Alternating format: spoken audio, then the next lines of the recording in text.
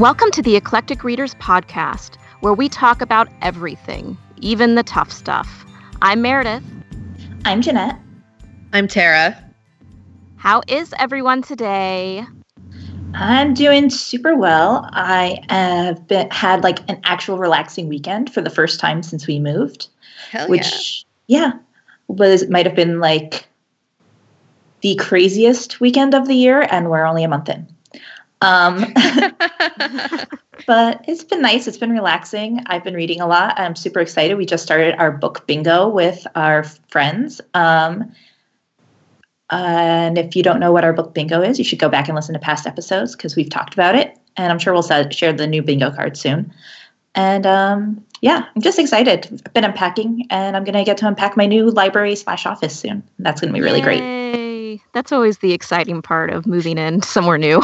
Yeah, I've been saving it because I want to make like a little like reading nook. And so I'm like saving it to like kind of savor setting that up. Nice. That's great. Yeah. How are you, Tara? I'm doing okay. I'm doing good. So new houses all around, I think. We are like 2 weeks out from selling our house down in Tampa and about 2 weeks out from buying the house we've chosen up here in Atlanta. So things are going really well. We're just moving along, doing our thing. Book bingo started, and that's exciting. I know, we're weird. We have our book bingo with our friends starts in February. I think it's just because all those New Year's things are just really like, what am I trying to think? It's very stressful every New Year with all the new challenges. Everything you have to do and going back to work. And we have just this weird tradition of starting our book bingo with our friends in February. I don't know where that came from. Well, I think it came from the first year. We didn't find out about our book bingo until like after January had already started. So I think it just kind of became tradition. Just wait till February. Just wait till February, which I love. I love it because it's low stress. And it did start this weekend. And this is the first year I've decided I'm not going to go for the first straight line. Has anyone made bingo yet, by the way, guys? I don't think so. Oh my God. I hope not. It's been by like now I totally hours. would have, but normally by now I would have made it. So I have to say I'm having a much better weekend right now than I normally would have if I was trying to read 4 books in 24 hours. So your eyeballs aren't falling out. Yeah, my eyeballs don't hurt. I'm not crying. I'm not exhausted from just the constant the constant reading of the black and white pages. So I'm doing good. I'm doing great. What about you, Meredith? Well, I am not buying a new house or moving. So I think I'm doing pretty good. I think that's a plus for you. Yeah, I think so. I'm really excited for just some book releases this month. February is just a really great month for some YA fantasy book releases that I've been looking forward to. One of which is V.E. Schwab's A Conjuring of Light, which is the 3rd book in her trilogy. So excited. And she's coming to Arlington at the end of the month. So jealous. That'd be so great. It's going to be an awesome time. I'm really looking forward to that event. And then I guess technically before our March episode will come out, hopefully I'll be going to the Nova Teen Book Festival on March 11th, which is also in Arlington. And it looks like they have a nice lineup of some YA authors. So that should be really cool. Yeah, I'm excited about that one too. In fact, I just bought a book for the Nova Teen Book Festival. So looking forward to that. Nice. Yeah. All right. Well, listeners. I was just going to say, you guys have fun book stuff time without me. I'll just be sad over here in Atlanta without my... You could always come visit. I know. We do. We're lucky where we are. We get a lot of good events in this area. All right. Well, let's get moving on. We actually have a special guest with us this episode. We're really excited to introduce Stacy. Hi, Stacy. guys. Hi. Hey. Hi. Stacy is a book blogger that I met through Litzy, and she's become a real life friend too because she lives in the area. So welcome to the podcast. Thank you, guys. Thank you for having me. So before we jump into all things books, well, I guess these are book questions, let's be honest. Let's let our readers get to know you a little bit better. So Stacy, what are some of your favorite genres to read? Okay, quick question. Can I count Stephen King as just his own genre? Because if so, then definitely Stephen King. Um, I figure I spend a lot more time reading fiction, but as of lately, I've been really pulled into nonfiction books. So right now, I'm probably going to say nonfiction's winning on the genre Oh, round. wow. Cool. Yeah, been reading a lot of nonfiction and some really great nonfiction. So I'm really excited about that. Nice. Cool. So obviously you like Stephen King books, but what are some of your other favorite books? Harry Potter. I am a diehard Harry Potter fanatic, and I have absolutely Yay. no shame about that. I just finished my annual reread of the series, Dark Tower series, which is one of Stephen King's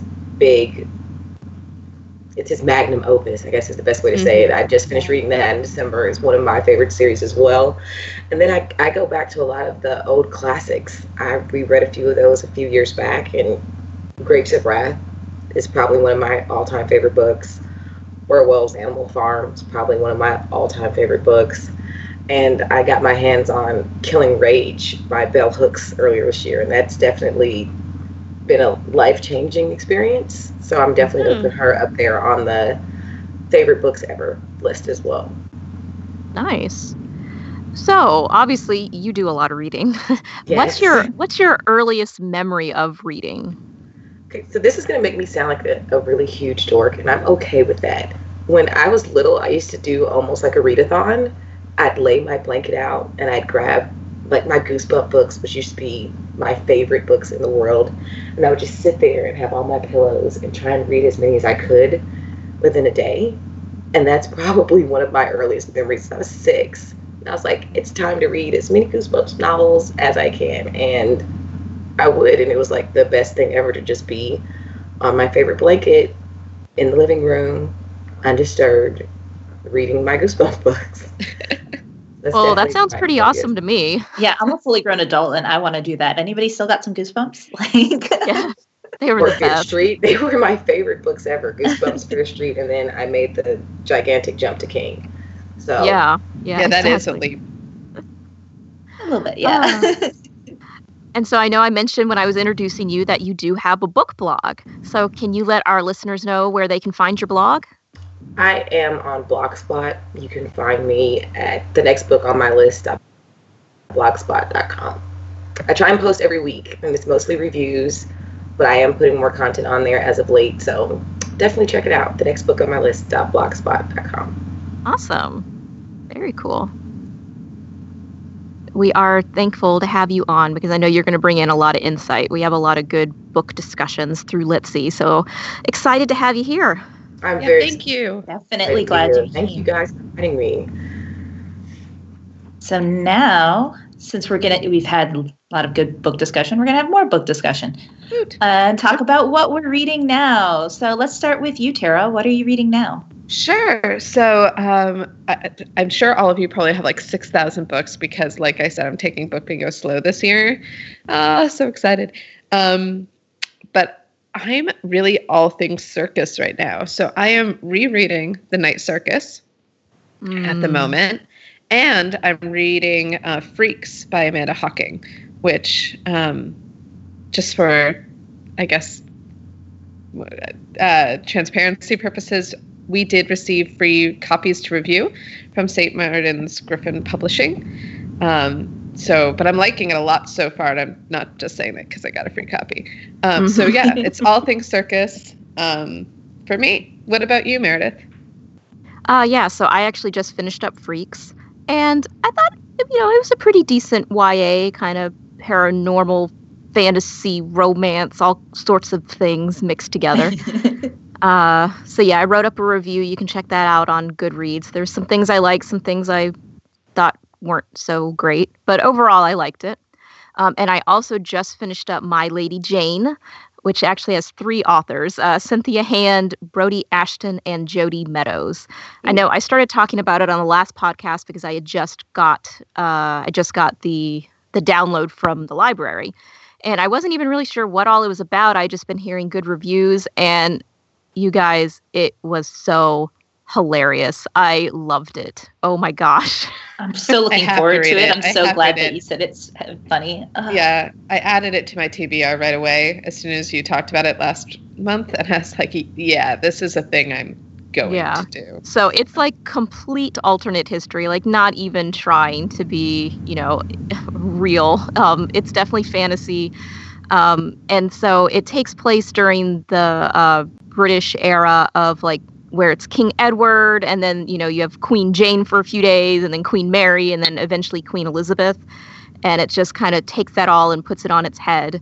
And so instead of Protestants versus Catholics, like it was in real life, you have what they call themselves Ethians, which are people who can turn into a specific animal, versus the Verities. So the Ethians would be kind of the Protestants in the story, and the Verities would be the Catholics.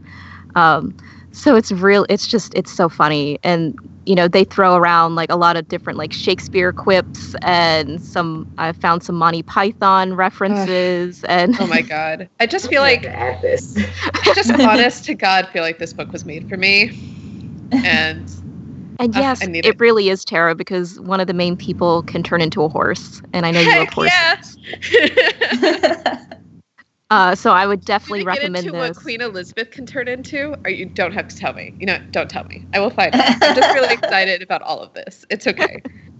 I'm buying it right now. I'm like going to my Amazon app right now and just purchasing it. So well, yeah. It's funny because the perfect, because that whole era was a dumpster fire anyway. So to see someone turn it into this kind of fantasy just sounds hilarious. Yeah. I mean, it's really funny. Normally you would not think of this time in history as being funny, but they just said, you know what, we're going to make it funny. And they did. And that's what I ended up doing. I ended up buying it myself because, as I said in the last podcast, I was like, oh, I'm reading so many things. I don't think I'll finish it in time. And I didn't. I got like halfway through before my ebook got sent back. And then there's a huge hold list. And I was like, no. So I went and bought it so I could finish it. But now it's sitting pretty on my shelf, and I'm sure I'll revisit it because it was just hilarious. And so I finished that yesterday, and I just started the graphic novel for my book bingo square, Nimona by Noelle Stevenson. Oh, that's such a good one. Yeah, I've been hearing great things about it. I love Noelle. I love both those things. And so I must say, before I pass it on, because I just thought this was funny, I was looking back on my Goodreads, and the only books that I finished in January were graphic novels in nonfiction. Like, who am I? I'm like this. I mean, but it's awesome because I'm kind of branching out from just, my standard fiction stuff. But I was looking at that and I was like, that's interesting. I have yet to read a graphic novel, and being on Litsy is like what's pushing me to read them. So of course the first one I go out and buy is the March trilogy. Yeah, I'm waiting to get my hands on that. Like I looked at it and I was like, oh my God, you're gorgeous. And I just have not had a chance to dig in, but it's on my list. I promise I will get to a graphic novel sometime this year. I've got 3 sitting on my table staring at me at home. So the March Saga is it's great, but if you want something, I mean, it really is really great. Everybody should read them. I'm not in any way saying that you shouldn't, but if you're looking for something like a little bit more fantastical, and I recommend this to like pretty much everybody, and I think we have recommended this at least a dozen times on this podcast alone, but Saga. If you pick up I've Saga heard amazing things about Saga. That's the one that I keep seeing on my timeline. Okay. I would co-sign that. Definitely, because I've just gotten into graphic novels this past year, and that is the first series that I've really been reading all the way through. So I would definitely recommend it. Good to know. Okay, perfect. So let's see. So Stacey, what are you reading right now? Right now, I am reading The Fifth Season by Jemisin. We're doing that with Litsy Feminist Book Club, and I almost wish I wasn't traveling at this time, because then I would have been able to completely devour it, because it is so amazing. Jemisin's narrative is incredible. Her writing style is just, I just love it, and it keeps alternating between 3 different characters, and they're all so well done that it's I have a feeling I'm going to finish it and then try and breeze through the entire series. So I'm reading the 5th season right now. And I'm also reading short stories by Irenison Okoji. She's an author that I was not familiar with at all. She has a Speak Gigantula, which is the name of the story collection. And it is incredible, very, very diverse selection of stories. And I've been taking my time with it. It's part of my keeping it short theme this year. And been reading a short story after every book that I read, and every single one has just been incredible. I was really lucky to get an arc of that from NetGalley, and I've been really enjoying it. So right now it's just those 2 books for me. That's awesome, though. That's another thing I need to try to get into. I don't really read a lot of short stories, but that's a really cool way of doing it. I can't sit through an entire collection of short stories and find it very enjoyable. I've only been able to do that once, and that was with Lahiri's Interpreters of Maladies. I'm sure I pronounced that wrong, but after reading that, I was like, I really need to read more short stories because this is incredible. And then I tried, and I was like, okay, I'm failing miserably. We have to rethink this, and that's how Keeping It Short came about. And it's been perfect for just sliding in another short story every chance I get. So it's been awesome. No, I think that's a great way to digest them. I think that's a really interesting way. If you struggle with the ability to sit down and just pick up a book of short stories and enjoy it that way, I think doing them one at a time like you're doing, I think that's just a brilliant, brilliant way of introducing yourself to that type of fiction. I will definitely recommend that. Definitely, definitely, definitely. If you're like me, if you have a hard time sitting through short stories, then just read a book, read a short story, read a book, read a short story. It's so much more enjoyable. So much more. Awesome. I usually love short stories, but I can think of several people have told me recently they don't like short stories, and now I want to go and recommend this to all of them. Oh, definitely. I don't know what it is. For me, I think maybe it's because I get so wrapped up into one story, to have it change to something so radically different within just a page and it not correlate to each other at all, it would just break my rhythm. And now I'm seeing I can enjoy it however long it is, however short it is. And okay, well, that was interesting. Okay, well, where's my book? And now I have another 400 pages that I can dive into of a story that it's just been very helpful. I definitely recommend it. It's awesome. Cool. Yeah. So, Jeanette, what are you reading? Well, I also just finished Freaks by Amanda Hocking. And I have to agree with you, Meredith. There was a lot of stuff that I liked. There was some stuff that I wish had been different, or, I could see coming. Mm-hmm. But there was a lot of fun stuff to it, too. Mm-hmm. And let's be real. It's no surprise that on this podcast, any book with a traveling circus pretty much strikes our fancy. So for book bingo, though, I just finished Romancing the Duke by Tessa Dare yesterday, which is a historical romance. But the author describes herself as a fan in the dedication, I think it was. Or she dedicates her books to fans. And she definitely has fandom references within this historical novel, which I think is really, really hilarious and fun. Cool. Including a Star Wars reference, which I won't spoil. Ooh, nice. Yeah, try and figure out how there's a Star Wars reference in a Regency romance. There you go. And now I'm working on First Women by Kate Anderson Brower, which is a book about all the first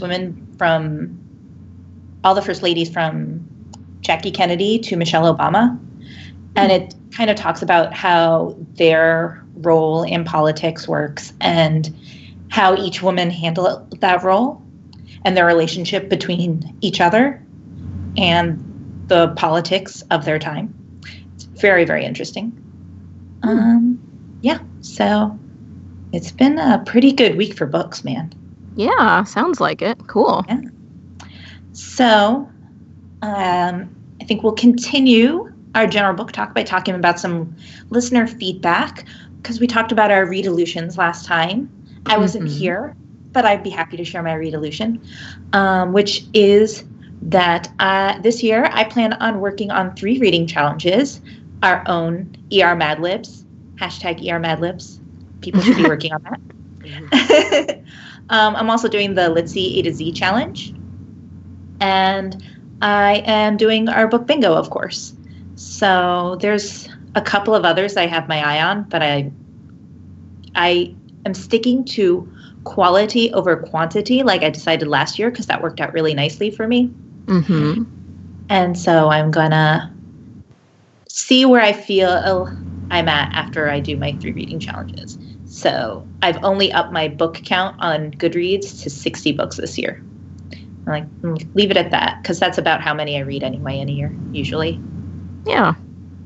And that's good.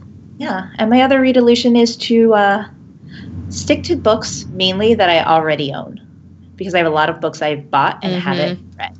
Mm-hmm. I feel you there. Yes. So I'm trying to stick to Yeah, books I have a bookshelf. Yeah. It's kind of silly. And, people make fun of me. They're like, why do you own so many books anyways? I'm like, because I haven't read them. I can't give them away unless I know if I can give them away. So, yeah. And some other Litzy followers have given us some resolutions. At Kathy said she will bail without guilt or shame, focusing on the pleasure of reading and not the obligation of finishing, which after my year of 100 books, I completely agree with. Mm-hmm. Yeah, I think that's a good one. Yeah. I think once you accept the fact that it's okay to bail on a book that doesn't make you happy, it becomes so much easier to bail on a book. Once you get over that hump, you can ride it all the way out. I've completely accepted the fact that it's okay to bail. Kathy, bail. It's okay. It's freeing. It's like I think I'm deciding that I'm bailing on a book that I started in January that I haven't finished because I wasn't feeling it. So I get it. Like I think it's going to be very freeing to be like, I'm just not going to finish it. And I've never had these feels. Like if I am not in a book, I can make it. I can try really hard, and I do sometimes. But I mean, as our longtime listeners will know, if I'm just not feeling it, I'll just bail. I will, unless it's short enough and it's a book club obligation. I have book club obligations, then I'll just finish it. But like, let's say Anna Karenina did not finish. Oh my God! I don't think I'll ever finish Anna Karenina. It made me so happy even mentioning that. I don't think I can do it. Be careful. That was Jeanette's pick, and she has feels about the fact that. I was about to say that was a book club pick, and you still didn't finish it because it's too freaking long. And the one I just couldn't get through because I just couldn't. I just couldn't was Girl on a Train. Just did not like it at all, and just couldn't force myself through it. But those are the 2 book club picks that I bailed on. I just came up with the rule. And when I came up with the rule for my bails, it helped. If it takes me 3 days to get through 100 pages, then I need to bail. Because I can usually get through 100 pages in a day. That's like my go-to number. If it takes me 3 days to get through 100 pages, then it's an automatic bail. I can't, unless there's something going on, it's an automatic bail, automatic bail. That's a good way of, looking at it. To like give yourself some kind of rule of thumb or some kind of point. Because see, my problem is that I always think, okay, maybe it'll get better. And the only books I've been like, these are not going to get better have been book club books. So I had to finish them. But like to use Anna Karenina as an example, I understand that one was a long one for pretty much everybody. But even though that was long, like the parts that I had trouble reading it, I pushed through because I was like, well, let's see what's going to happen on the other side. And almost every single time I was like, oh yeah, it got good again. So that's my trouble with bailing. But I think it's a good resolution. So. I do too. Yeah. Good job. Yeah. Good job, Kathy said. At Eyelet said that hers is to sticking to books I already own. And as I already said, I think this is perfect resolution.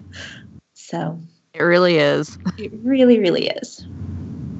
I wish you both got speed on that one. I said I was going to try and do that, and I've already bought books this year, so I think I didn't even bother trying to commit to that one. I tried, but no, ultimate fail. See, I didn't make a resolution not to buy more books. So that was the perfect workaround. Perfect workaround. Pretty much is. Do you have any resolutions, Stacey? This is going to be the first year I'm not doing a quote unquote challenge, because I usually set up what I call themes to get me through the year. And this is the first year, and probably the last 4 or 5, where my theme isn't a set list of books. Or I've done banned books, which was incredible. I did last year was what we've coined on Litzy the Birthday Challenge. So I read a book from every year that I've been born. And this year I was kind of like, I do have a lot of books already in the house. I'd like to read more arcs. When I set myself into a challenge, it limits. I feel like I'm limited in what I can read because of time constraints, because I just feel pressured. So this year I was like, you know what? No challenges. We're just going to keeping it short, focus on trying to read more short stories, and then read whatever else. So that's really it. Just keeping it short and reading good books. That's all I want right now, is to dive into one good book after the next and just be happy in my books. I think that's good, That's where I'm at right now. The themes are good. They've been great. They've really helped me diversify my reading, but now I'm ready to take a break. So keeping it short, more books. Wanting to read for you is not something to be ashamed of, Yeah. Reading should make you happy. I think that's great. Yeah. And I've really enjoyed doing the themes, but this last year, especially when I'm trying to figure out, and the planning process was amazing, being able to get into all of these different books that I've had on my list or that I had never heard of and was interested in, that was perfect. But when I would look and try and plan a month ahead, I was like, I need a break from themes. So keeping it short is, I guess, my only theme of the year. So my only resolution is to continue to read, enjoy it. I've been averaging 100 about a year. So we're going to try and keep with that and just hopefully become a short story junkie at the same time. So, yeah. Nice. I love it. Mm-hmm. Love everything about it. I agree. Yay. Well, we have a couple of quick announcements this month as well. One is that we are going to be rolling out our new website. Check it out on March 1st. The address is going to be eclecticreaders.fireside.fm. So I'm super excited about this. Yay! Yay! And along with that new website, to celebrate, we are going to be releasing an interview, which Susan and Meredith had the opportunity to record recently, with the awesome and hilarious author Tara Clancy. Yay! Yes. I love her. She just released her new memoir, The Clancys of Queens, which is a lot of fun. I recommend that. And we are releasing this special episode on March 1st to celebrate our new website. Yay! Celebrate good times. Come on. Come on. Do. Okay. Alrighty. And I guess for one last quick discussion before we get into our main read, maybe we'll go around real quickly and talk about our favorite POC characters. So we have a very serious read, so let's talk about something real happy right before we go into that. Why don't you start, Meredith? Okay, sure. And just to clarify, POC stands for Persons of Color. And so pretty much any characters that's not white is at least how I take that, more or less. That's right, yeah. Yeah, because I've seen some talk on Twitter and Litzy that I think that's more of like a U.S. term, and some international people are confused by it. So just so you know, that's what we're talking about. International people, we just love acronyms. It's like a problem with the U.S. We over-acronym everything. So, yes. Apologies. Yeah. So that's just our blanket term. But I think if I was to go back into the classics, I think I would probably say Jim from The Adventures of Huckleberry Finn. I loved that book. I loved the relationship between Jim and Huck. I need to read that again. It's been so long since I've read it. But I loved that. And if I'm going with more recent books that I've read, I would say Cora from the Underground Railroad by Colson Whitehead. She is like a strong, strong character and just someone that was really interesting to follow throughout the story. And some other books that I read last year, I would go with Cooney from The Grace of Kings. Yeah, Cooney. Oh, yeah. Cooney was awesome. Cooney was great. Yeah. If you haven't listened to our interview with Ken Liu, The Grace of Kings that he wrote is an epic fantasy, and it's based in the Eastern Chinese kind of legend and myth, but he does it so well. It's not stereotypical. It's just like really good, real characters. And I think Cooney's probably one of my favorites. There was a lot of good characters in that book. There were. And also kind of playing off of some Book Riot Live books that we read. Penny from the comic graphic novel series Bitch Planet. She's just awesome. Really, almost everyone in Bitch Planet could be in this list. Yeah, pretty much. So those are some standouts for me. So let's see. Stacy, what POC characters came to mind for you? So the first one that jumped out to me was, I don't know if anybody's read Americana by Chimamanda Ngozi Adichie. It is amazing. And her main character, Efemilu, was so well done. And it was one of those books where she would have excerpts from the character's blog. And I was just praying that I'd be able to Google it and actually find the blog of the character, because her insight and her observations about women and men and just being Black in America and being a non-American Black in the country was just incredible. Definitely recommend that one. Another one was actually, I don't know if you guys have read Easy Rawlins in Devil in a Blue Dress by Walter Mosley. It's on my TBR. Yeah. Oh my God. I felt when I was reading it like I knew him. It was very reminiscent of men that have been in my life that I've seen at family card parties or playing dominoes, or it just felt like home almost when I was reading it. And I was like, yeah, Easy Rawlins.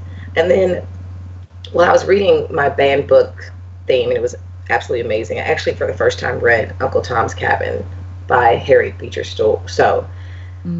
And absolutely fell in love with Uncle Tom. And it was almost jarring because the image that we see all the time of Uncle Tom is a turncoat.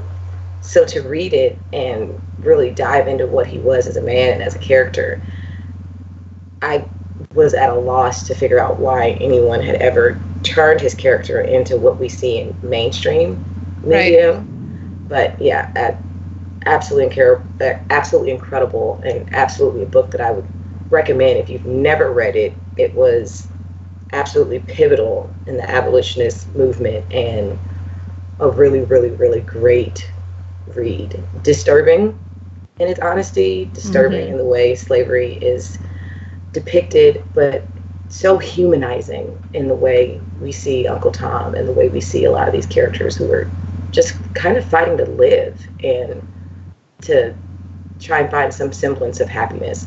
So those are definitely the three that pushed out the easiest. So those are some of my favorite POC characters. Awesome. That's awesome. Tara, what about you? Oh, all right. I'm so glad, Meredith, that you put a graphic novel in, because I am going to cheat left, right, and center using graphic novels, because I think they count. They're still characters. I do think they count, and I want to give props to the comic book world, because this wasn't always true. But Storm, I guess. I mean, the comic book world has done a really, really good job lately of diversifying their main cast of characters. And I think that I just wanted to give a big shout out. But before I give a shout out to them, I definitely wanted to include Mercy from the Mercy Thompson series. Yes, I almost included her, but who's Native American. And yeah, okay, that series is like supernatural trash, but I love it. Like, and she is, you know what I mean. It's like easy reading, but she is such a great character, and her experiences her truth feels very truthful to me. Yes. Shadow from American Gods, which I know people who follow Neil Gaiman and people who read American Gods. That's always been somewhat debated. But if you are following anything about the show, Neil Gaiman insisted that Shadow be a mixed race cast. So haha, all you non-believers. Anyway. And then I want to say Gari from the Star Touch Queen series. Maya's not on here. Sorry, Maya's the main character. But Gari's her younger sister, who ends up just being this badass lady. And we get her book this year. Yeah, we get her book this year. That's coming soon. I'm really excited about it. She seems like definitely the standout character for me from that book, and someone I'm really looking forward to seeing in future books. Now, from graphic novel point of view, Alana from Saga. We've already talked about Saga. But definitely Alana. She is one of the most beautifully flawed characters I have ever read. And I just freaking adore her. And then Kamala Khan from Ms. Marvel. She is, I believe Kamala Khan being introduced as Ms. Marvel has honestly completely changed the comic book industry forever. I think her success and the way people react to her, especially in this time of political strife around Islam, has just been like one of the bright spots. I love that comic. I love that character. And if you've never picked up Ms. Marvel and you've never read anything about Kamala Khan, do. I highly, highly recommend it. Yeah, Ms. Marvel has been on my list, and I've almost picked it up like 100 different times. I really just need to do it. Yeah, I'm excited about that. What about you, Jeanette? What have you been just loving? Well, like I said, I almost put Mercy from the Mercy Thompson series on myself, but it just felt like I was going to name too many characters. But I did? Yeah. I absolutely love her. Recently, like from recent reads from the past couple years, the characters from Cinder takes place in Asia. So most of the characters that we see in Cinder are Asian. And they're just a lot of fun, and it's just a really fun series. And I'm going to be reading the third book in that series soon, and I'm just really excited about it. Park from Eleanor and Park. That is the book that made me fall in love with Rainbow Rowell, and Park is he's just so good. He is. He really is. He's just such a sweet person. Brings all the feels. Yes. Junior from The Absolutely True Diary of a Part-Time Indian. I really connected with like his struggle that he was having in that book. And so it's just such a great book. Recommend that one.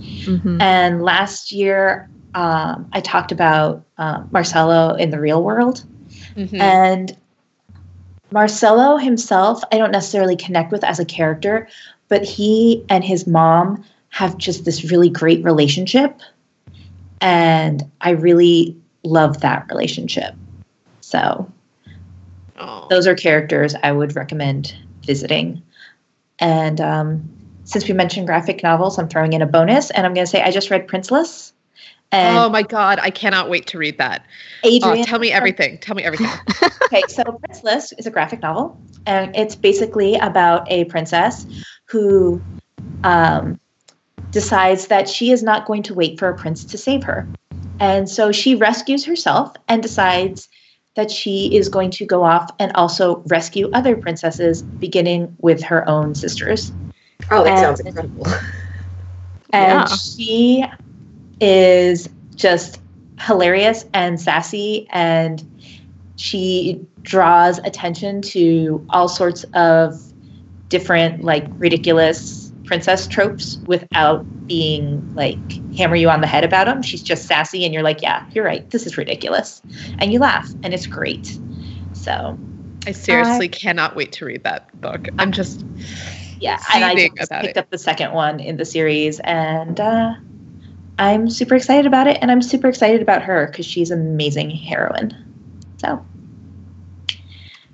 So now that we've had our warm and fuzzy discussion, can we get to our somewhat frustrated, but I think we've all probably, I feel like saying you enjoyed this book is hard, but probably accurate. Most people, I think, in our real life club, at very least, appreciated the book. Mm-hmm. So our main read this month was Blood at the Root by Patrick Phillips, which was a very hard book for a lot of us to read. Just a brief summary. In 1912 in Forsyth County, Georgia, by the way, like an hour from where I just moved, 2 crimes were committed against 2 different young white women. The people of the county reacted, but not only blaming 2 young black men, but by driving every last black person from their county. The county then existed in the state of whites only for the next 75 plus years. This book is an investigation of that event and how the county stood still in time for all those years afterwards. So guys, what was one thing that stood out for you in this book? There were so many things. Right. But I feel like we all just took a really big, deep breath. I think we did. Being able to dive into it. And I do want to say, like, it is hard to say that we enjoyed this book, but Phillips did an incredible job with the writing of the story. So I will say, as hard as it was a topic, I did enjoy the way it was written. But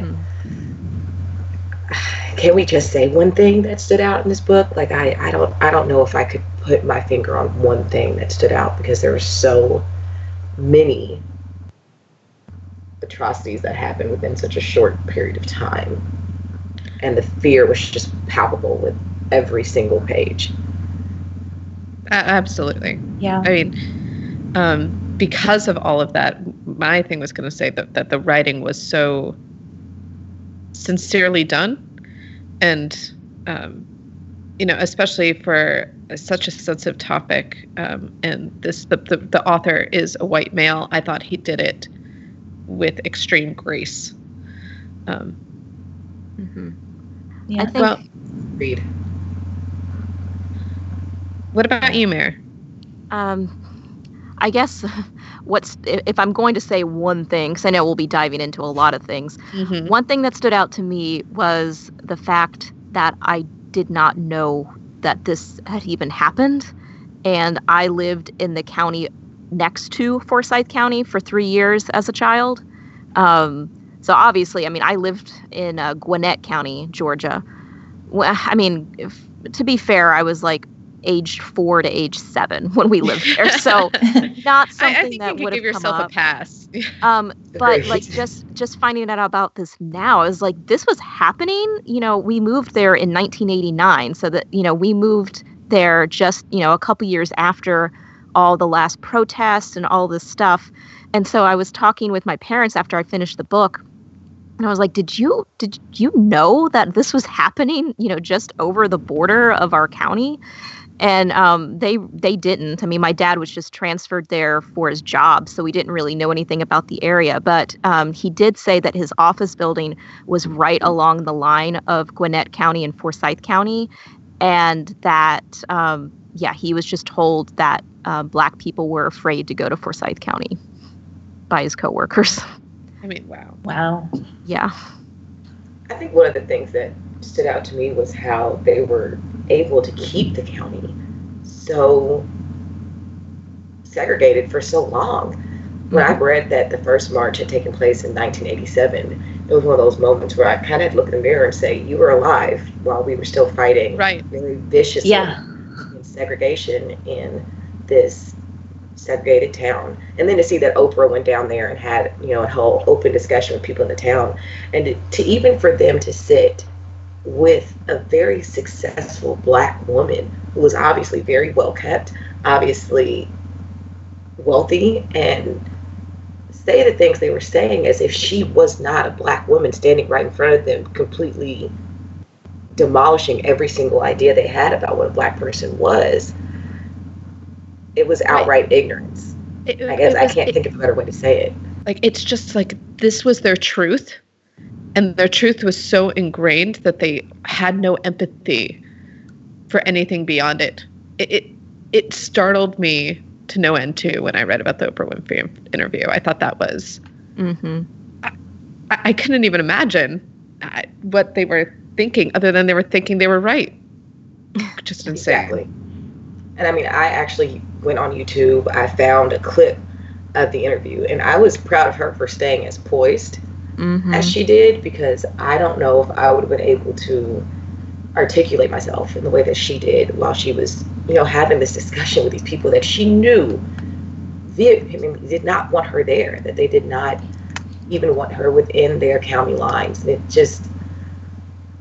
it was jarring, to say the least. Right. It was jarring. What about you, Jeanette? Anything particularly stand out for you? Oh man, I feel like every time I go back and look, it something different stands out for me. But I would agree that just the fact that, all of this was going down and, we were alive, that just was so hard to digest in some ways. I was like, this was happening. I was like 2 years old when all of this was happening. And it was just... our incredible. Generation likes to think we're very evolved, right? Right. Well, it doesn't surprise me that,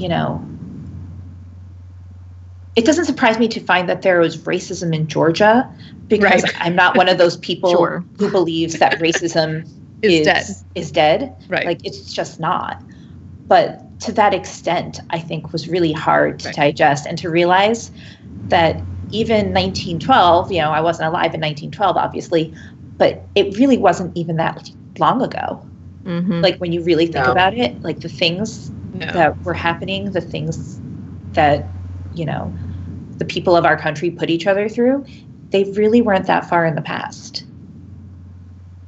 So, talking about how this makes you feel and about how all of this is, we're very lucky with this podcast, I think, to have a very diverse group of women and guests who come on to talk about this. And, we all take away from a book like this something from our own personal experiences and our own personal dealings with race or racism, or just, bullying of any, not bullying, but, discrimination of any kind. So what did all of you guys individually take from this book? How did this book make you feel?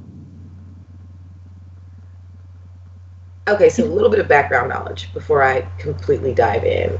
Sure. I'm originally from Los Angeles. So growing up, race and racism and racial issues were always something that was talked about very honestly. And it was something that I had seen a lot of growing up. Like, I remember the 92 riots in Los Angeles. I remember the Rodney King beating. I remember the O.J. Simpson trial and how divisive that was. So growing up, it was something that was very apparent that there was still a lot of issues to overcome. I remember hearing stories from my grandparents. My grandmother is very, very light-skinned, and she would pass during segregation, and it was intentional when she did it. It could be something as simple as trying to go to the bathroom, or getting food from a restaurant that my grandfather, who was darker, was not allowed to go into.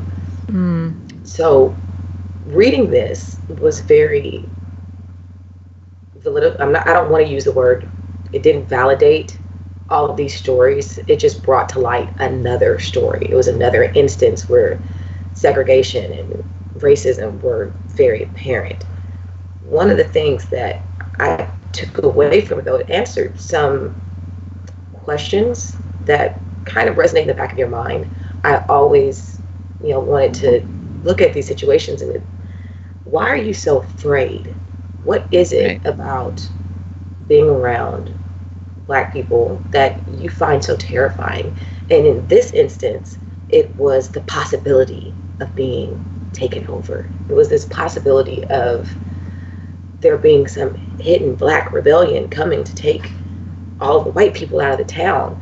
And there was a quote that the author said, and it was, had to do, I can see if I can find it, it had to do with, everyone being afraid that the sins of their grandparents and the sins of their fathers were finally going to come back and get them. But none of that was rooted in fact. All of that was rooted in these myths that they had created. And even with, Ellen Grice claiming that she had been raped by a black man, all she had to do was say the words, and it triggered this reaction, because that had always been the fear. They're going to come and they're going to take our women away, or they're going to come and they're going to take our land away. So as a young girl asking these questions, why are you so afraid? This is the reason why. Because not only were they hateful, but they have been afraid forever, especially in this tiny town where there were 1,000 Black people, some of them very affluent. There was jealousy, there was anger, there was fear, and then you had these stories, and these stories become so huge, they become so much a part of who these people are that they'll never be able to see around it. They'll never be able to broaden their view. And that was one of the main things that stood out to me. This is why. These stories are why. These legends that people pass from one to another, of that girl that was left at the side of the road and it was a black man that did it, even though there's never been any proof. There was, a confession that very well could have been coerced out of the child, because he was a child. He was. Mm-hmm. And yet, like this, like 14. Your fear is coming from a 14-year-old child, and when you see the pictures of him, he was like a stick figure. He wasn't largely built. He wasn't intimidating. He was a child, but that fear was strong enough that a child could bring that out of grown men. And that was one of the things growing up. It just, when I read that, that's what I kept going back to, thinking about what it was like to grow up and see all these racial differences and all this divisiveness. And always wondered why, and then to see it play out in this book, it's just like, oh, there's one instance why. Right. Mm-hmm. Yeah. What about you, Mare? Well, I guess I'm about on the opposite side of the spectrum. I'm about as white as you get. And my family has been in the United States for a very long time. Some of my dad's side of the family came over on the Mayflower. So, we've been here a bit. And it's hard to kind of, in our generation, it's like, well, we're not the ones that enslaved people, or we're not the ones that did these bad things. But you know what? It really wasn't that long ago. We still have a lot of work to do, and to kind of rebuild that trust and get rid of this fear that is just ridiculous.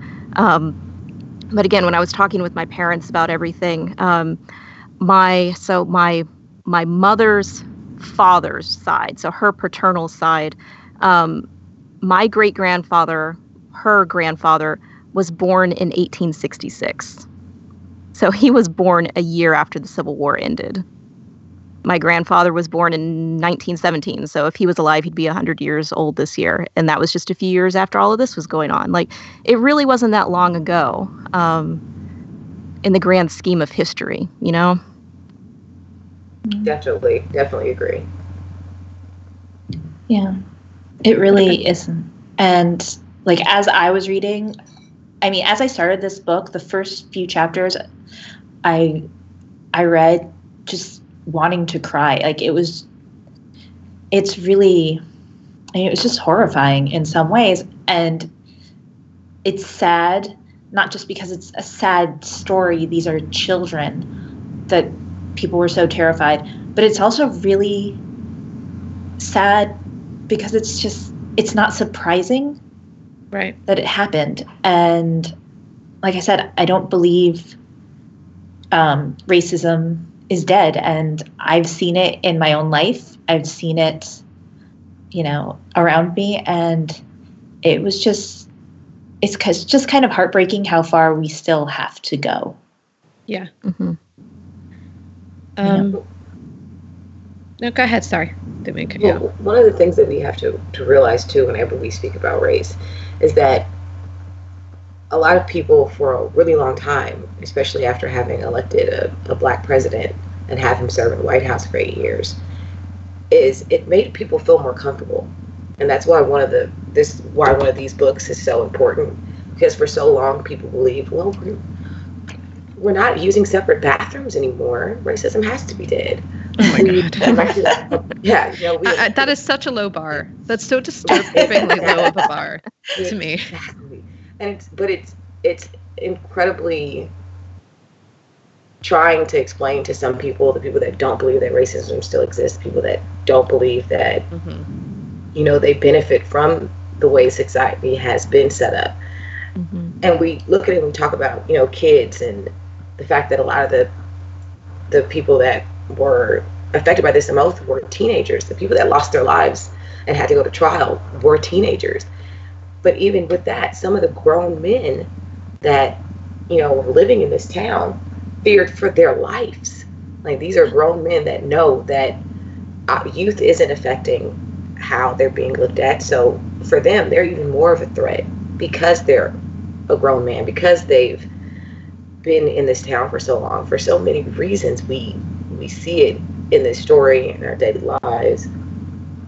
Racism, and the only way that at this point we'd be able to get rid of it is for people to realize that while some have benefited from it, others are still suffering, and the suffering is getting worse, especially with what's going on in this political climate right now. It's not just about the fact that people are still being dehumanized because of their skin color, but the fact that others aren't realizing that they are benefiting from that. They are all of the things that society has set up.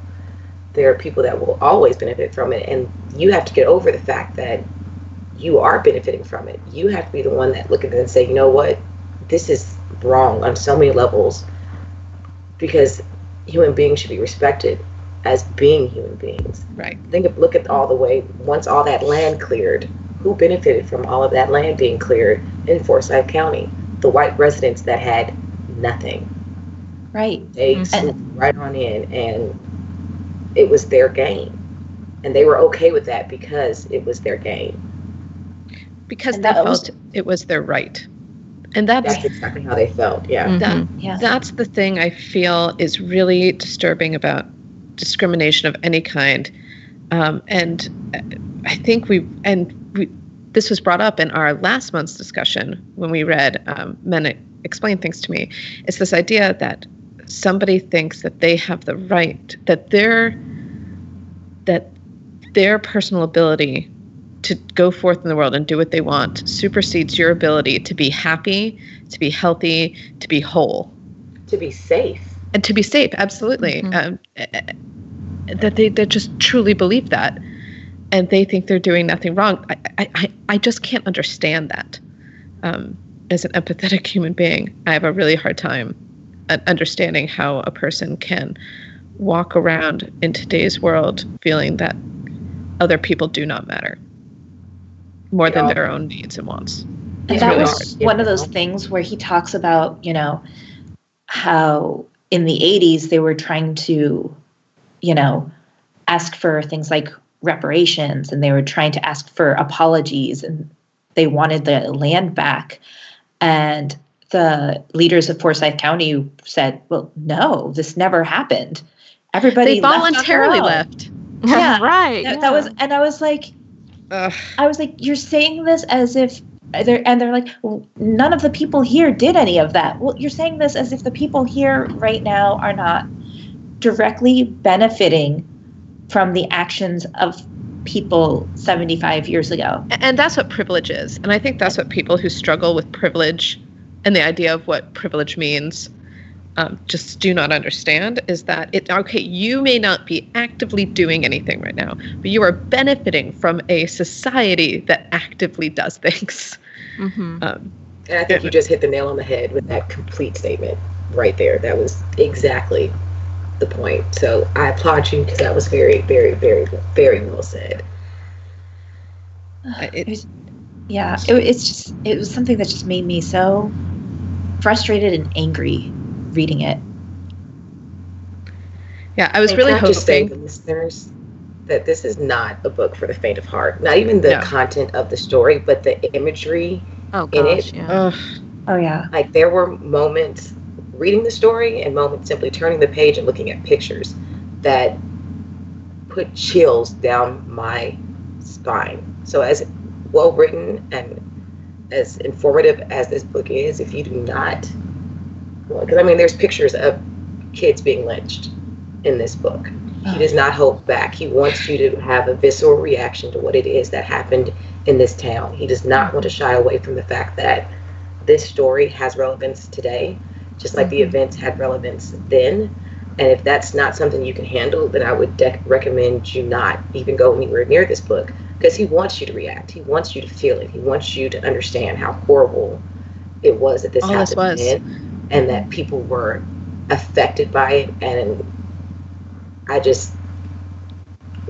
didn't realize when I first looked it up that Blood of the Root was the reference to Strange Fruit. And I know we're going to talk about that shortly, but as soon as I saw the first picture, it was like a light went off, and I was like, there it is. That's exactly what he's talking about right there. There's that moment when it becomes real. That's that moment when the people start jumping off the page, and you can imagine the life that everyone in that town could have had if people weren't obsessed with the fear and weren't obsessed with the hate and weren't grasping for the power that they were grasping for in Forsyth.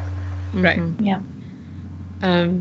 You know, what I think is particularly amazing about this book, or not amazing, that's not the right word, prophetic, is that he started researching writing this book before anything happened in this country that was to later trigger the Black Lives Matter movement. Very true. That this was something that that this was something he was really passionate about writing before all this happened, and you know, as he was writing it, everything that's happened in the last few years occurred, and he knew this was going to be an important work, and I'm glad he didn't shy away from it, because he could have, he could have made this lighter, but I was glad he didn't, and that really brings me to my next question, which is, like we said, this book has a lot of shocking detail, but true detail, true moments. For you, what was the most shocking moment, detail, realization from this book? There were so many. Yeah. But one that I did make note of, because it just gave me this visceral reaction. It made me really angry. It was a recollection of a lady named Helen Matthews Lewis, who moved to the county as a 10-year-old in 1934. And I think she said it was like sometime in the 1940s that this happened. But she was walking up to a friend's front door and noticed faint inscriptions on the stepping stones that led up to the house. So she knelt down and then realized that the path she'd been walking on was paved with gravestones from a black cemetery. I got chills. I got chills just you saying that. I was like, are you kidding me right now? You pulled up their gravestones and said, I'm going to make a sidewalk out of this to go up to my house. I mean, are you... Yeah. It's a complete disregard for human life and what the lives of the people that live there meant to other people. And it's all indicative of just the town. Everything that we could ever mention about what shocked us and what, you know, all of that's indicative of what Forsyth was. And I think there weren't a lot of moments that, I think the narrative didn't shock me. There were a few facts that shocked me. My clan history is not at all up to par. So I was a little shocked to see the information about how the Ku Klux Klan had actually died down, and that the Birth of a Nation, which came out later in the what did they say, around 1917, 1980, the Birth of the Nation came out, that was what caused the resurgence of the Klan and what we know now as the Klan, with the burning of the crosses and the White Hood. So that was some information that, for me, it made me want to dive into it a little bit more to see what caused that. So that shockingly was one of the things that stood out to me when he was giving us information about just the town and racism in general. Is it weird that it made me want to watch that movie? Like, I don't think I can. I don't think it's weird in the sense that I was a communications major, and one of the topics that came up in a discussion about film once in school was about this movie, and I've always had some curiosity, but I don't think I can bring myself to watch it. I feel like it's one of those things that I find horrifying, but necessary maybe to do. Like how, going into a Holocaust museum is really hard for me, right? But I find it very necessary to do. I find it very necessary to pick the scab sometimes. Well, I think it's good as part of the understanding of what happened in the time. Yeah. But it's just one of those things that's so, just so difficult that I don't think I can bring myself to do it. Totally get that. I think I just have to prepare myself for it if I ever decide to watch it, because you're going to be angry. Exactly. Furious. Just because it's so, based on what he said, the visuals for it alone would drive me insane. But the reaction to it, and knowing how people reacted to it, and knowing how this was just like a firestorm, like, see, this is why we fight. This is why we got to protect our women. We got to, we have to represent all that's right in the white world. And I don't think I could. I think that would be the point where I'm just like, nope, I've got to step away. Because I can't deal with the righteousness of it. What they thought was just so righteous about all of it. I couldn't deal with it. And that's, to me, that's something that's like so, like you said, it kind of like just, it just gets you, it makes you angry because you keep, discussing how they had this fear. And, in a way, they had something to be afraid of. Like this woman, there was a woman that was attacked. And then later, the author talks about how somebody else was attacked in the same way. Exactly. They had something to be afraid of, but they chose the wrong thing to be afraid of. They didn't choose the violent person who keeps attacking people in their woods. They chose teenage boys. They didn't have to go looking for something. Like they already had it. And they chose to ignore it in favor of, like what you called that righteousness. And the way Patrick really talks about how, in a lot of ways, this was created by men of power in order to grandstand, in order to have a spectacle that would get them renown, would get them popularity, that they knew would gain them, in a twisted way, respect. That was also like the selfishness and what men will do. It was just so sad. It was just so heartbreaking to children. Yeah. I'm gonna mention this movie. I don't know if anybody's seen it. Now that I think about it, it's very reminiscent of what happened at Blood at the Root. And maybe this is one of those moments where it's because of movies like this and being exposed to this in my childhood, I didn't find this as shocking. Has anybody ever seen Rosewood? No, I have not. Okay, it's a 1990s film. It's actually a really incredible film. It's heartbreaking to watch, but something very similar to Blood at the Root happens in this story. There was a young white woman who claimed she had been raped, and she had been raped by a black man, and it set up a firestorm. And in that town, they basically hunted down every black person they could. A lot of black people in the town ended up escaping. But us as the viewer and the black people in that town knew that she hadn't been attacked by a black man. They knew she was having an affair, and that the man that she was having an affair with beat her.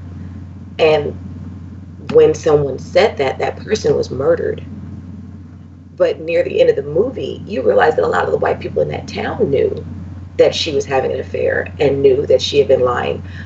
But because they didn't want the black people there, they took that torch and they blew it around the entire town.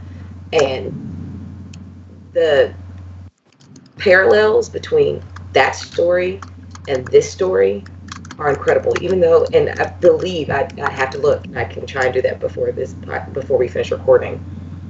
But I believe that story may have been based on something true that happened, but I don't think it was Forsyth. Now I have to look into it because now I'm like I don't want to use too many clippy sounds in the background, but in my head I'm like, gonna look that up later. Yes. It was one of those moments because I remember at the very end, one of the men, and it was an older white gentleman. They're standing over a pit of bodies of people that they've murdered within, I think it was less than 24 hours. It might have been just one night that this happened. And he looks at the husband and says, well, your wife was screwing around on you. It wasn't he said it wasn't no black guy that did this. You need to go home and talk to your wife. After they've already done this horrible After they've already done all of this thing. Oh God. Okay. They decided to have a problem. Yeah. So sorry about that tangent, but it was just it's one of those reasons why I'm not as shocked reading this when these were the images that I remember seeing. And it had a pretty amazing cast in it. Jon Voight was in it. And a lot of well-known black actors were in it. But it was definitely in early 1990s. I want to say 1993, maybe 1994. And the title is Rosewood. The title's Rosewood. Okay. I'm looking it up right now. So definitely gonna try to find a copy of that and watch it later. Thank you. We can maybe throw an IMDb link in the show notes for anybody else who wants to check it out. Yeah, it was 1997, so it's later than I thought it was. Wow. It was Jon Voight was in it, Ving Rhames was in it, Don Cheadle. Wow. Yeah, it was a pretty well-known cast. Esther Roll was in it. I'm going to see if I can find some information on that. It was based off the town. I think it actually was. It's saying it's a dramatization of a 1923 racist lynch mob that attacked an African-American community.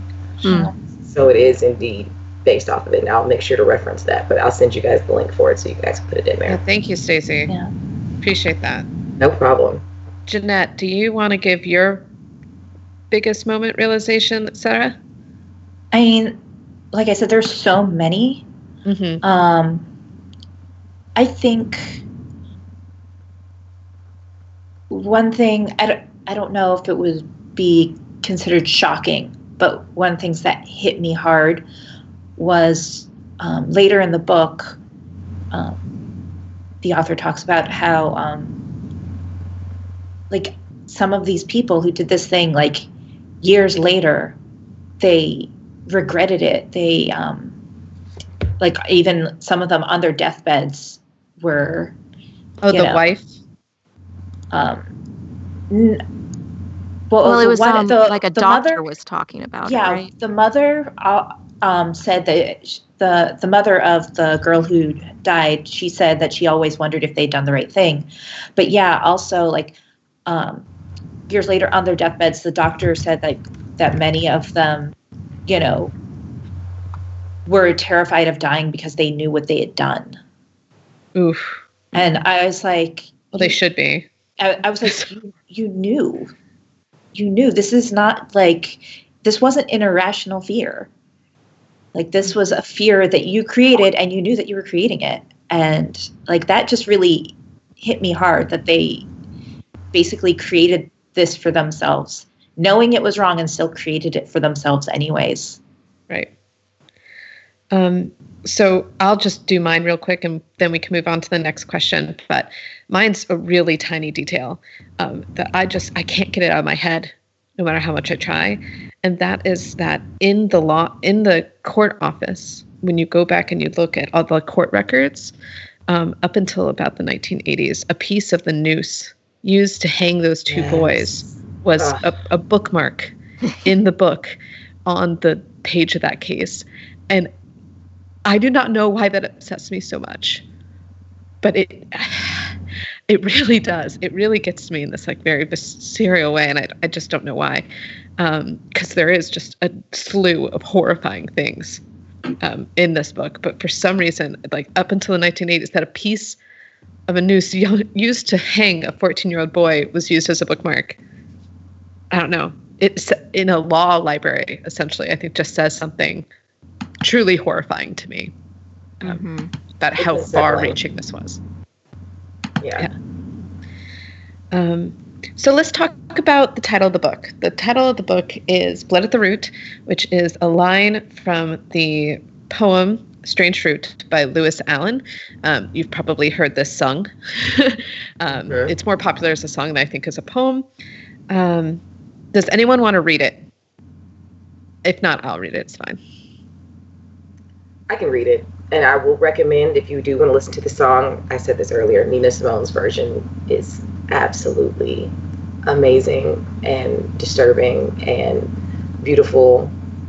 And here is Strange Fruit by Lewis Allen.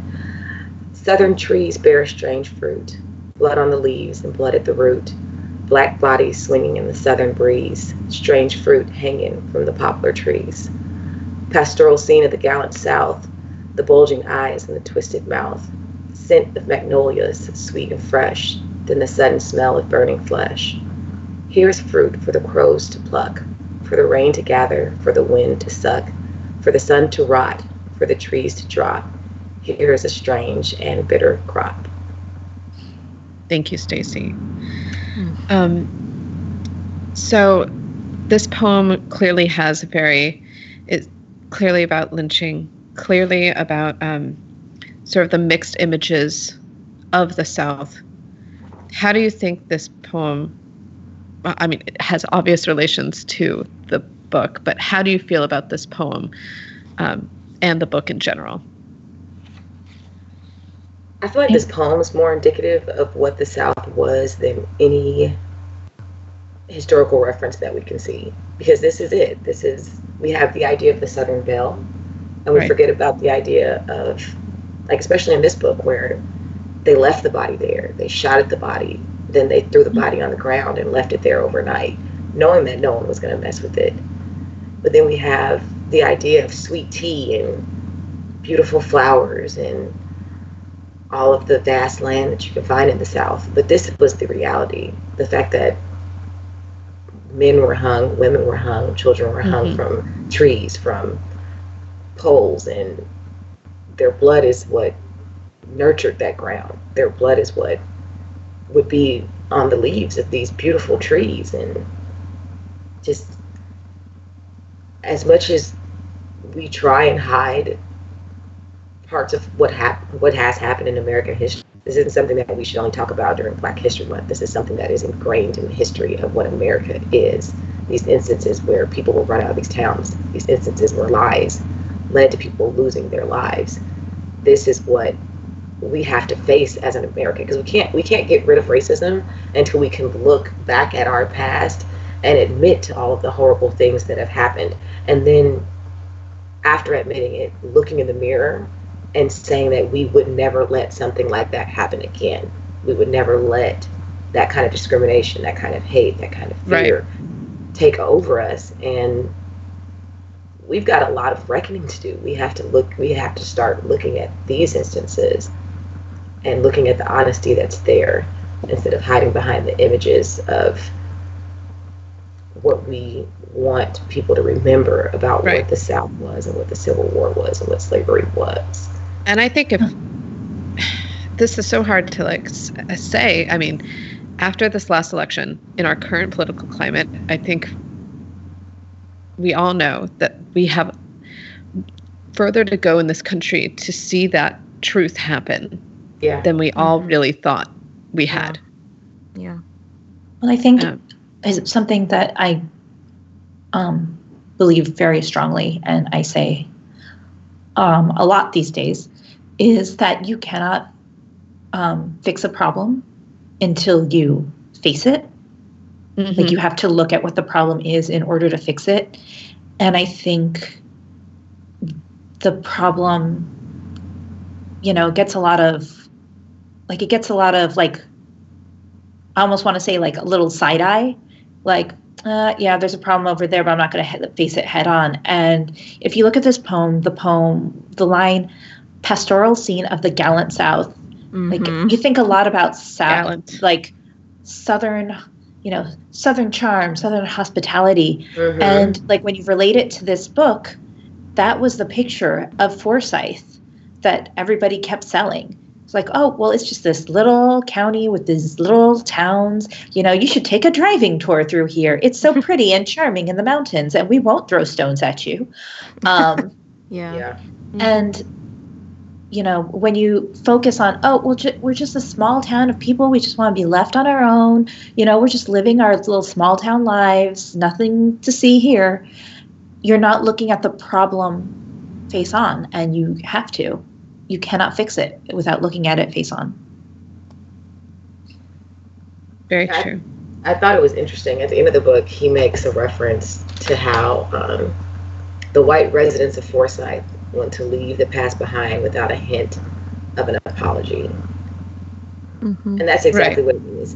For them to apologize would mean for them to admit that they've done something wrong, and that they've, like we've talked about, they've benefited from the actions of the people that came before them. So they would rather bury it in the dirt than ever admit to having ran out in the middle of the night people from their homes.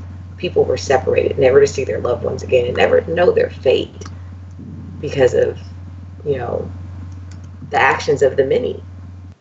And to admit that it would get rid of that idea that they're created of, come visit us in Forsyth. I mean, we're just a nice little town with a very dark, very disturbing, very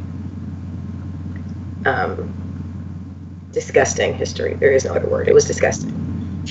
Right. Yeah. Does anyone have any more to add about this? I know we're running a little bit out of time, and I want to get to one more question before we wrap up. But does anybody have anything else to say about the poem specifically that they want to add? I think I'm fine. You three hit it on the head. So I agree with everything you said. So I brought this up in the beginning. So let's go ahead and talk about Patrick a little bit and the type of book this was. As a white male handling this material, it's a nonfiction material, but I wouldn't say this book is a typical nonfiction book. How do you feel that he handled this story?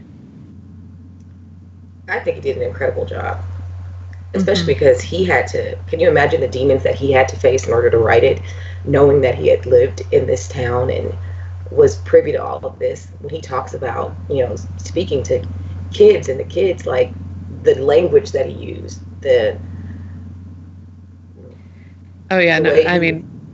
way the children were referring to everything, he had to face that. He had to face the darkness that he was a part of for so long in order to write this book.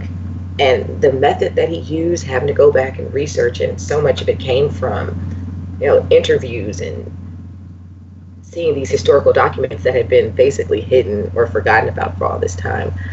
I thought he did a pretty amazing job. And I was glad that he did it chronologically. I was glad he didn't jump from one era to the next, that he just let the story play out in time as it did in history to present day. I think that was really important for people to see how as time passed, very little had changed up until the 1980s when they finally had the first march through Forsyth County. Yeah.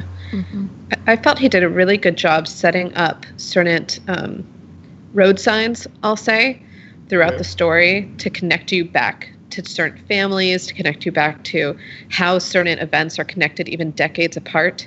Yes. Did a really good job at bringing you through that journey in a way that felt very natural and didn't need footnotes, didn't need a lot of, typical nonfiction text, which I really, really appreciate, and I think was probably very challenging. So good on him. I think I said before, I think he handled this with a lot of grace, but maybe my favorite thing that he did was he ended and correct me if I'm wrong, but I believe he ended the book with the story about the little girl who asked where her doll was to her grandmother, who had been run out of Forsyth. Yes. And her grandmother, clearly upset from having lost everything, her and her family have worked so hard for, and everything that, she felt that, they had done to sort of get themselves out of this, in this post-slavery era. She turned to the girl and said, "I'll buy you a new one." And I think that ending is so important because it doesn't just say this happened and it stopped it for these people. They got run out, but they continued on. Yeah. They continued on, and the story of African Americans in America, it doesn't end with the atrocities that happened here. That story continues on in a positive way. So I was really happy that that's how he chose to end the novel. Yeah. And for being such a difficult topic, I think it was a very compelling read. It was very readable for being, for being nonfiction, especially, I'm just trying to get into nonfiction myself, and I thought this would take me forever to read, but it was just so compelling. And he also does a lot of work as a translator, and I almost felt like that he took all of these stories, all these facts and all of these figures and translated it into this overarching story to tell. And it was really well done. And to kind of go off of the, he is a white man writing about all of this, in his in the author's notes. I don't know if you all saw this, but he thanked a lady named Natasha Greenway for challenging him to write this story. And so, like, a little quote that he had in there, he said, "Natasha turned to me during a cab ride in New York City and asked me why it was that she, a Southern woman of color, wrote about blackness, yet I, a white man from one of the most racist places in the country, never said a word about whiteness. Why," Natasha asked, "do you think you're not involved?" And thank you, Natasha. Yeah. Thank you so much. I think I'm glad she said that, and I'm glad he put that in there, because people don't realize how often we're asked to discuss our blackness. And I know that sounds weird, but it's something that happens really often, where I feel like I'm having to explain things to people that are uncomfortable with thinking outside of their own box or finding ways to be empathetic of it. And I've been having a few really challenging moments with people that I had previously considered to be friends, and the more I think about it, the less I realize that maybe they're just acquaintances. And I'd seen a quote a while back, and after the election and after events have transpired, one of the things that has stuck with me was this particular quote, and it was, "If you have a friend that's black and you don't talk about race, then that's not a friend, it's an acquaintance." Right. And I'm really realizing more and more that there are people that I'm not uncomfortable about talking about it. They're uncomfortable about hearing about it. They're uncomfortable with realizing that we are still affected by the things that have happened in the past. She'd rather ignore that and not recognize that there are still things that have transpired that I am very much affected by. Just simply because I exist, simply because I'm in this skin, I'm affected by it. You can't ignore that when I'm in your face and willing to talk about it. These are things that you'll never get over if you don't expose yourself to them. You'll always believe that all of these instances of racism don't exist because you're not asking the right questions, or you're not listening when I tell you very honestly, these are the things that are happening to me on a daily basis. To you, they might be nothing, but it's because you're not on the other side of it. You're not willing to listen to the other side of it because it makes you uncomfortable on the fact that at the end of the day, you benefit from it. It goes back to what we were talking about earlier about privilege. You have to get over that idea of wanting that privilege, knowing that you benefit from that privilege in order for us to make any difference. And I ended up talking about what it means to be Black because I feel like people need to understand that this is what's going on. And if I can talk about being Black, then you can talk about all of this and where you stand in it, no matter what race it is that you are. Right. Mm-hmm.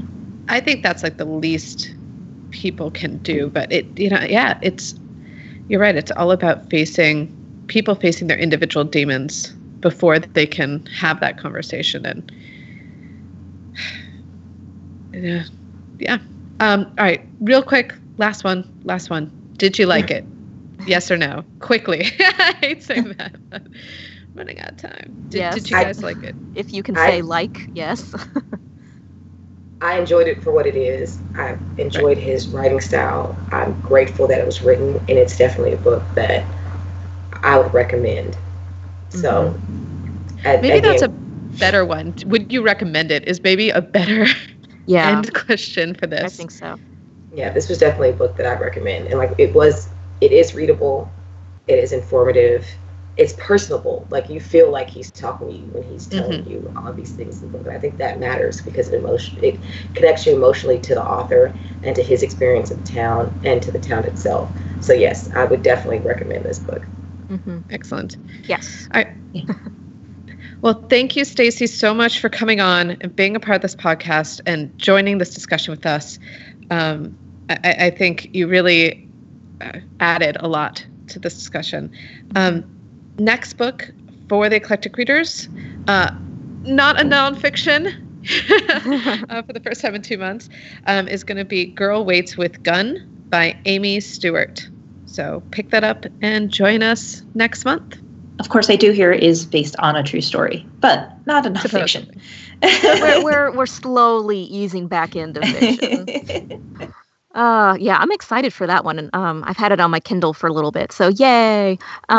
And so I guess this is the last time we'll tell you to be going to our show notes on Sunrise Robot. So you can find our show notes at sunriserobot.net/eclecticreaders/31. And don't forget to check out our new website, rolling out on March 1st with Tara Clancy's interview. So that'll be eclecticreaders.fireside.fm. And we're also moving over all of our old episodes, so you'll still be able to find those and listen to them as well. So real quick, where can everybody find you on social media? Jeanette? You can find me at Goodreads and on Litzy at JMT Rivera, and you can find me on Twitter at Dr. Jeanette. That's DrJeannette. Tara?